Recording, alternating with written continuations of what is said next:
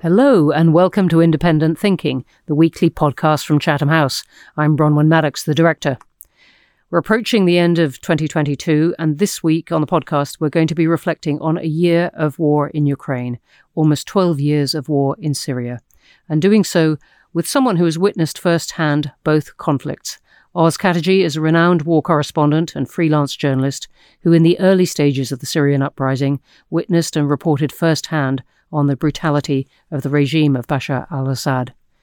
He's written extensively on Syria and the Middle East, and earlier this year he also journeyed to Ukraine, where he was present on February 24th as Russia began its invasion. He reported vividly on the Battle of Kyiv and later Donbass in Foreign Policy magazine, The New Statesman, Rolling Stone, and he has a host of other bylines. Oz, a very warm welcome to Chatham House. Thanks for having me here. Great to have you here. Joining me as well to help discuss these two conflicts, we've got Lena Katib, the director of our Middle East and North Africa programme. Hi, Lena. Hello. Fresh back from Qatar and the football. And we have James Nixie, the director of our Russia and Eurasia programme as well. Hi, James. Hi, Bronwyn. Well, very good to have you all here. Let's start with Ukraine and the decision by Vladimir Putin now 10 months ago to launch the largest war seen in Europe in a generation. We're now in what some people argue is the road to Ukrainian victory. Others see a standoff as winter descends. Oz, you went to Ukraine in early January. What took you there then? I mean, from the outset, from the open source information that was being gathered at the time, Russia looked like it was gearing up for a full-scale invasion. The signs were all there, so I decided to get out there first to see it all firsthand. And that's an invasion that took many, many people by surprise, much of Western intelligence as well. But as a journalist, you thought, worth a punt. Yeah, I mean, look, I don't just do sort of like first-hand reporting. I do open source, I do analysis, I do opinion. So like I have different things about me that meant that I was looking at things that maybe some other people weren't. There was a really interesting Telegraph podcast. They do a daily podcast on Ukraine. They had a Russia correspondent, a Moscow correspondent. His name escapes me now, but he was talking about how he called it wrong. And he was saying that, look, everyone that I was speaking to in the Kremlin was telling me this is not happening. There's not going to be an invasion.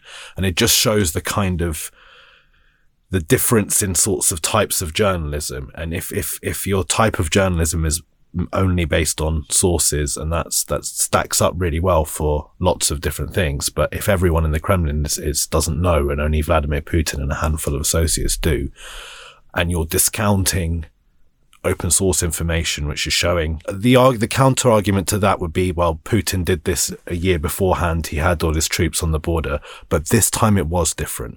This time he'd had enough to stage an invasion on the border. He had blood banks, mobile crematoriums. These were not just warning signs. This is it. This was the moment. So I think that the people, analysts, journalists that were caught blindsided, I'm not going to get into the reasons why. They've all got their own reasons why. But I just think that there was a lack of intelligence based on gathering enough information to make that assessment. It wasn't that obvious to some people, but it was screamingly obvious to me and many, many other journalists and analysts. Yeah, well, thank you for that. I find that persuasive. What did you see when you went there, and you've been there quite a bit of the past year? What did you see there that people could not see or find out about if they weren't there? So, I mean, one of the most dramatic things, and it happened so quickly. I was out with friends the night before, other journalists that were out there. So even some of them really weren't persuaded that it was about to happen. And after the Putin speech, and then I was still on the streets around 4 or 5 in the morning, but every night beforehand in Kyiv, 4 or 5 in the morning, there's still people walking around. So there was like a deathly silence when that news first hit. And from that moment onwards, Kyiv changed dramatically. Every single day was a new thing. For a start, the government driving trucks with loads of rifles into the suburbs and opening the doors and saying, guys, arm yourselves. It was like madness the first 48 hours. Loads of journalists bugged out, loads of people bugged out of the country, all the diplomats bugged out. So it was like completely empty in the middle of Kiev after like 36, 48 hours. You had everyone hiding in the train stations at first. But then Kiev became a fortress. And that's something you couldn't see on the news because you weren't really allowed to go around filming. But almost overnight, Kiev went from looking like a modern cosmopolitan European city to something like a dystopian war film where blockades have been set up.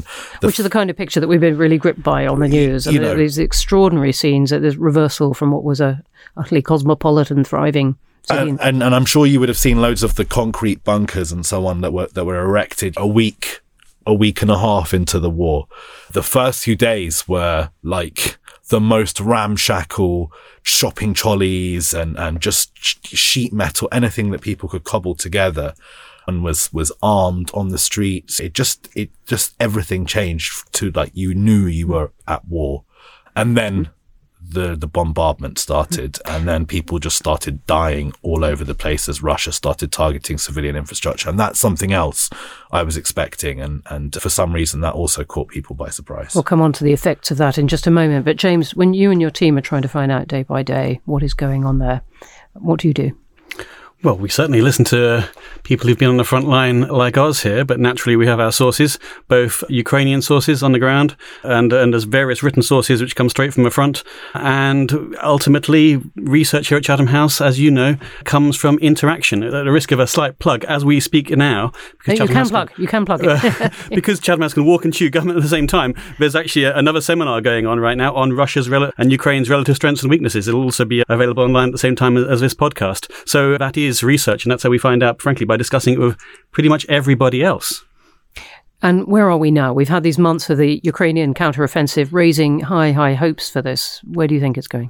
Well, it's just on the question of calling it. I mean, if I could just pick up on Oz's point there, then it's absolutely true to say that so many people called it wrong, a majority, partly because, of course, it's not the rational decision as we understand it. I mean, how Putin, who would have been much better off for his country, his people, his economy, had he not gone in like this. But also because I think there's been a fundamental misunderstanding of Russia, frankly, for pretty much the last 22 years of Putin's presidency.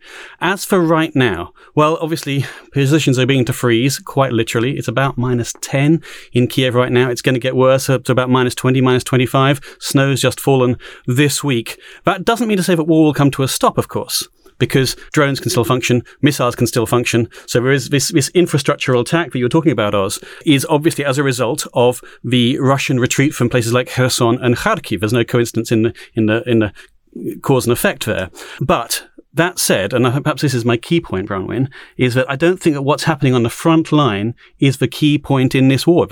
Ukraine could make some advances or it could make some retreats. That won't have an effect. I think what we should be really concerned about, and what Chatham House is so concerned about, is actually the West's position, because that's actually what Ukraine will stand and fall by. And that's what you've been writing quite a lot about whether or not that position will hold together. But as you describe it now, it is hard to know exactly how this is going to play out, who's going to win, if you like. Lena, I wonder if you could take us into what this looks like from the Middle East and North Africa, and your team's been looking at this, how countries there are looking at it, and what the significance of this is. Well, one of the key things is observing that there was surprise in Europe by Russia's actions, which to many people in the region was not a surprise at all. I think part of the surprise came because a lot of people in Europe thought this could never happen to us. And perhaps that was another reason why people dismissed the signs, not necessarily missed the signs, but dismissed the signs even when they were right there. It was a dismissal. It definitely wasn't. Right, so they saw them and they set them aside. Yeah, they thought, no way, this is Europe. This is not World War II. We're done with that. It's not going to happen to us. So in the region, people were saying, well, actually, we have been observing and living through this, especially when it comes to the Syrian conflict. A lot of what Russia did in Ukraine, it had already done in Syria and had been doing for several years. But it seems, sadly, that not many people outside the region was taking this very seriously or paying attention. So I and lots of other observers and analysts and people in general from the region have been saying that, in a way the international community indirectly or sometimes directly allowed Russia to kind of do whatever it wanted in Syria empowered Russia to do what it's doing now in I think Ukraine. this is a hugely important point. James, do you feel that there's a link back with what happened in Syria? I absolutely do. Russia learns from its mistakes, and I wouldn't confuse a poor plan, which Russia had, with a poor army, which is actually not entirely true. But it did this exactly on a smaller scale in Syria. It ignored the battlefield and concentrated on civilian infrastructure. It razed the ground. Aleppo is obviously the example, and it made life impossible for civilians to function. As a result, there was capitulation and Assad's forces took over. We're seeing exactly the same thing now. 2 points. You took the words so out of my mouth. Just as soon as you said that, I wanted to say there was a precedent, and the precedent was the impunity that Russia operated in. Russia has a Security Council veto. It's been abusing that for many years now. The Americans have abused that in the Middle East too. So let's not make no mistake about that. A parallel that Putin makes as well. Yes, but there is a significant difference between how America operates and how Russia operates, and Russia targets civilians as priority. That is their military targets. And everyone that was watching Syria expected a full-scale invasion. That's the thing. And some of the people who for many years defended Russia's involvement in Syria based on some terrorism idea was just based on just a false picture of reality. To have that notion of Russia, you have to ignore the fact that they were carpet bombing hospitals by priority and using every international mechanism at their disposal to do that. They were in the UN, so the UN would get the coordinates of MSF hospitals, UN whatever hospital, they would pass them to the Russians because that's what the UN does, and then the Russians would bomb them. And they did this for years and years and years and years. The international community kept repeating the same mistake. For me, the moment I knew that things had changed completely was the chemical weapons. When Bashar al-Assad started using chemical weapons, once those norms were violated, both Putin and Assad realized they could do pretty much whatever they wanted, and no one was going to do anything to stop them. And that's the reality, really. And I'm thinking back to those first years when Russia began to move into Syria and give support to Assad. And I remember British officials saying Russia's in a very weak point at this point. The oil price is on the floor. It's got no ability to do anything. The second point I wanted to just come on very quickly. Now I'm coming back to Lena after that. Go on.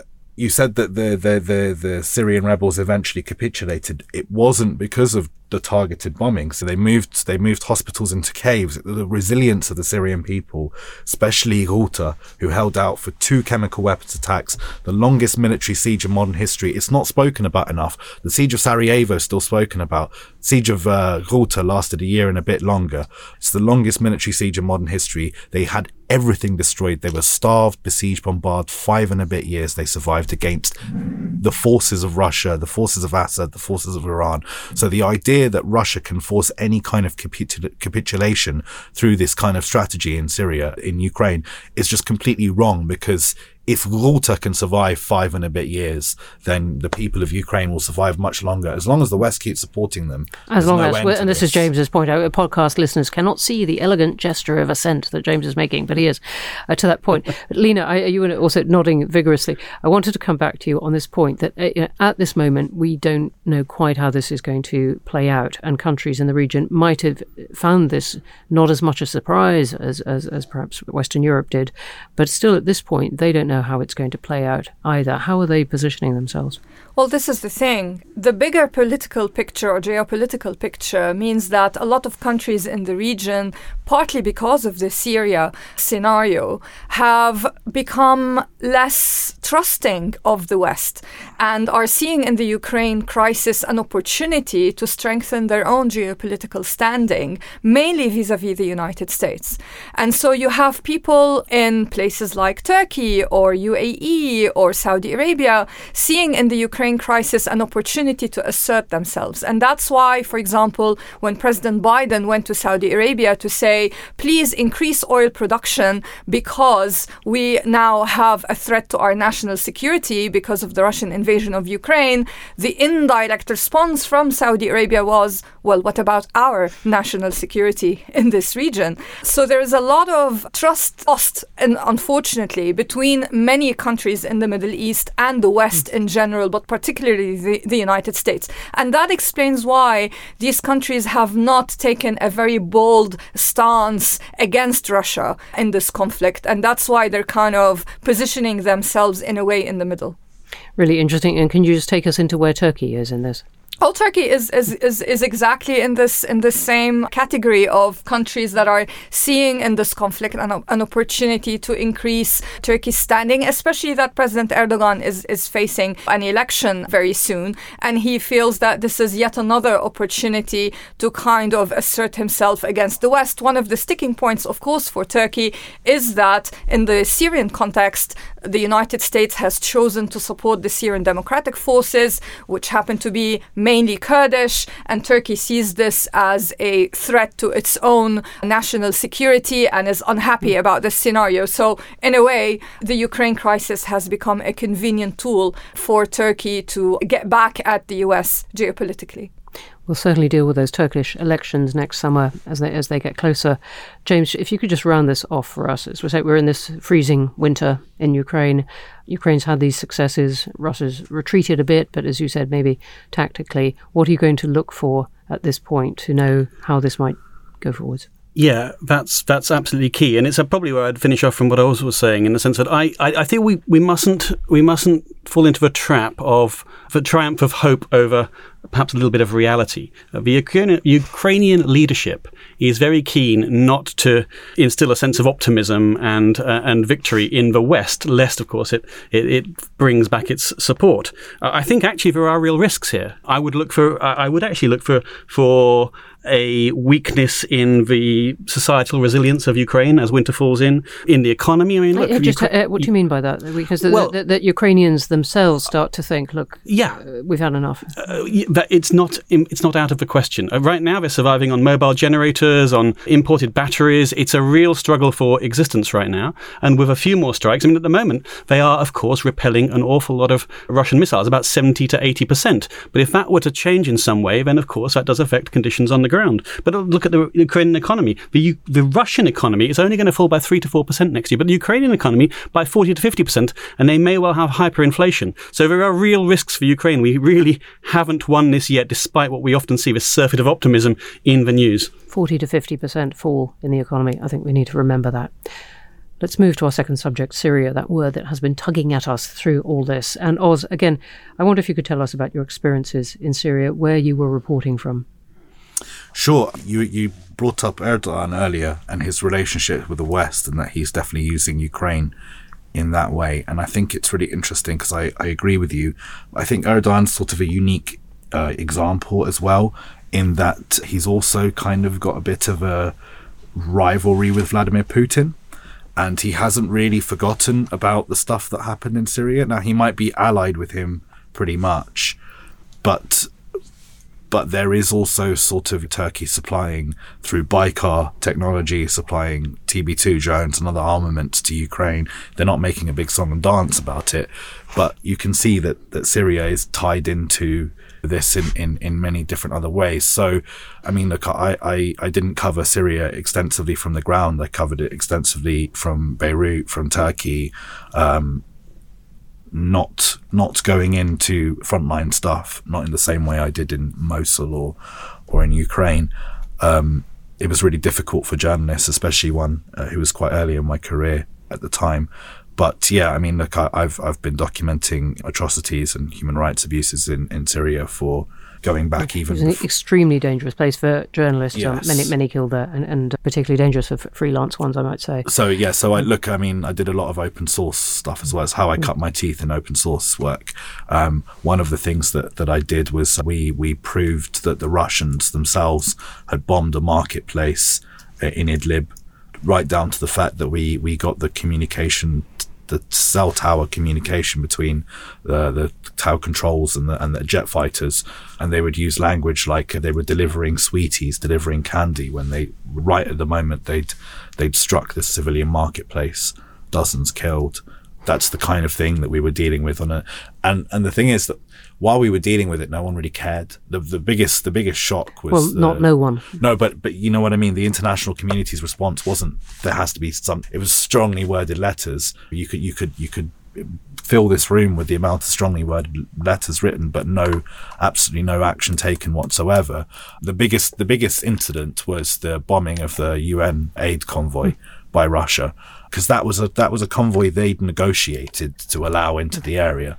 Just to complete. It was just so insulting to everything that we're supposed to have, international norms, and once they did that and then the UN investigated it and concluded that the Russians had did it, and even still nothing happens. And maybe you can say the UN Security Council blocks it, but that's a whole subject in itself. Exactly. Lena, I wonder if you could just take us into Russia's role in Syria now. Oz has been talking about rivalry, but obviously the support is clear. What role is Russia playing now? Russia remains very dominant in Syria right now. I mean, the area intervention began in 2015. And they are there, not really on the ground, because they're using, in a way, their partners, the Iranians, for that. So Syria is actually a quite low-cost military campaign for Russia. So they're there. However, there are some indications right now that the Ukraine war is giving the Iranians a bit more opportunity to kind of expand their role inside Syria. And in what way? Because other people are distracted, or because because Russia has Ukraine as a key priority. Not that Russia's going to deploy troops or personnel from Syria to Ukraine. It doesn't need to do that. But the main attention is Ukraine, and Iran is seeing this as an opportunity to kind of expand what it's doing on the ground in Syria. But Russia remains there. It continues to bomb, and that's something that perhaps the news does not report very often these days, that these military campaigns by Russia are ongoing, especially in northwest Syria. So, yeah, I mean, Russia is there because no one has stopped it, really. If the United States and its allies had been more assertive very early on, I don't think Russia would have entered the Syrian conflict in 2015. I mean, they weren't there in 2011. They were there as a traditional ally of the Assad regime, but not on the ground. Yeah, I'd have to agree with that. The reality is that Russia won in Syria. I mean, it forced the foremost global military power into retreat. It rode all over Barack Obama's red lines, and Putin learned from that, and he thought the same would happen in Ukraine. It's just that Ukrainians are more invested in it. The second point, however, is I don't know if we disagree on this, Lena, but I would argue that such are the forces that Putin has unleashed upon himself in Ukraine, on himself, now that we are pressuring the Ukrainian economy. But I think that Russia's global tentacles will retract a little bit over time, because it just won't have the capacity and capability to do all that it wants to do in Venezuela, in the South Pacific, in the Far East. Doesn't mean that it will retract from precisely here, though. You mean here, Syria? In the UK? No, I don't mean Chatham House. I mean Syria. Not in total, but I just think that there is a capacity limit for Russia, and as it expends all its resources on Ukraine because it's a major priority, I just don't think its quest for global influence can remain the same. Really interesting point. I just want to bring us finally to the question of information in the Syria war, and we've been touching on it in various points. Information, what is reported, what is misreported. I'm thinking of the White Helmets incident. Lena, this is something you've looked at a lot. Yeah, I mean, there was a concerted propaganda campaign by Russia, a misinformation campaign, to paint the White Helmets, for example, as a terrorist group, which, of course, is not true. But they were equally painting practically anyone who's a Syrian opposition figure as a terrorist figure as well. And this is something that the Syrian regime did. And sadly, a lot of people, even in the West, fell for this kind of misinformation and started propagating this narrative, especially those who kind of adopt the umbrella of imperialist resistance. So unfortunately, that did gain some traction. But the reality is Syria is a crisis that began as a peaceful protest, and it was certainly not a terrorist-led campaign against the peaceful President Assad, not at all.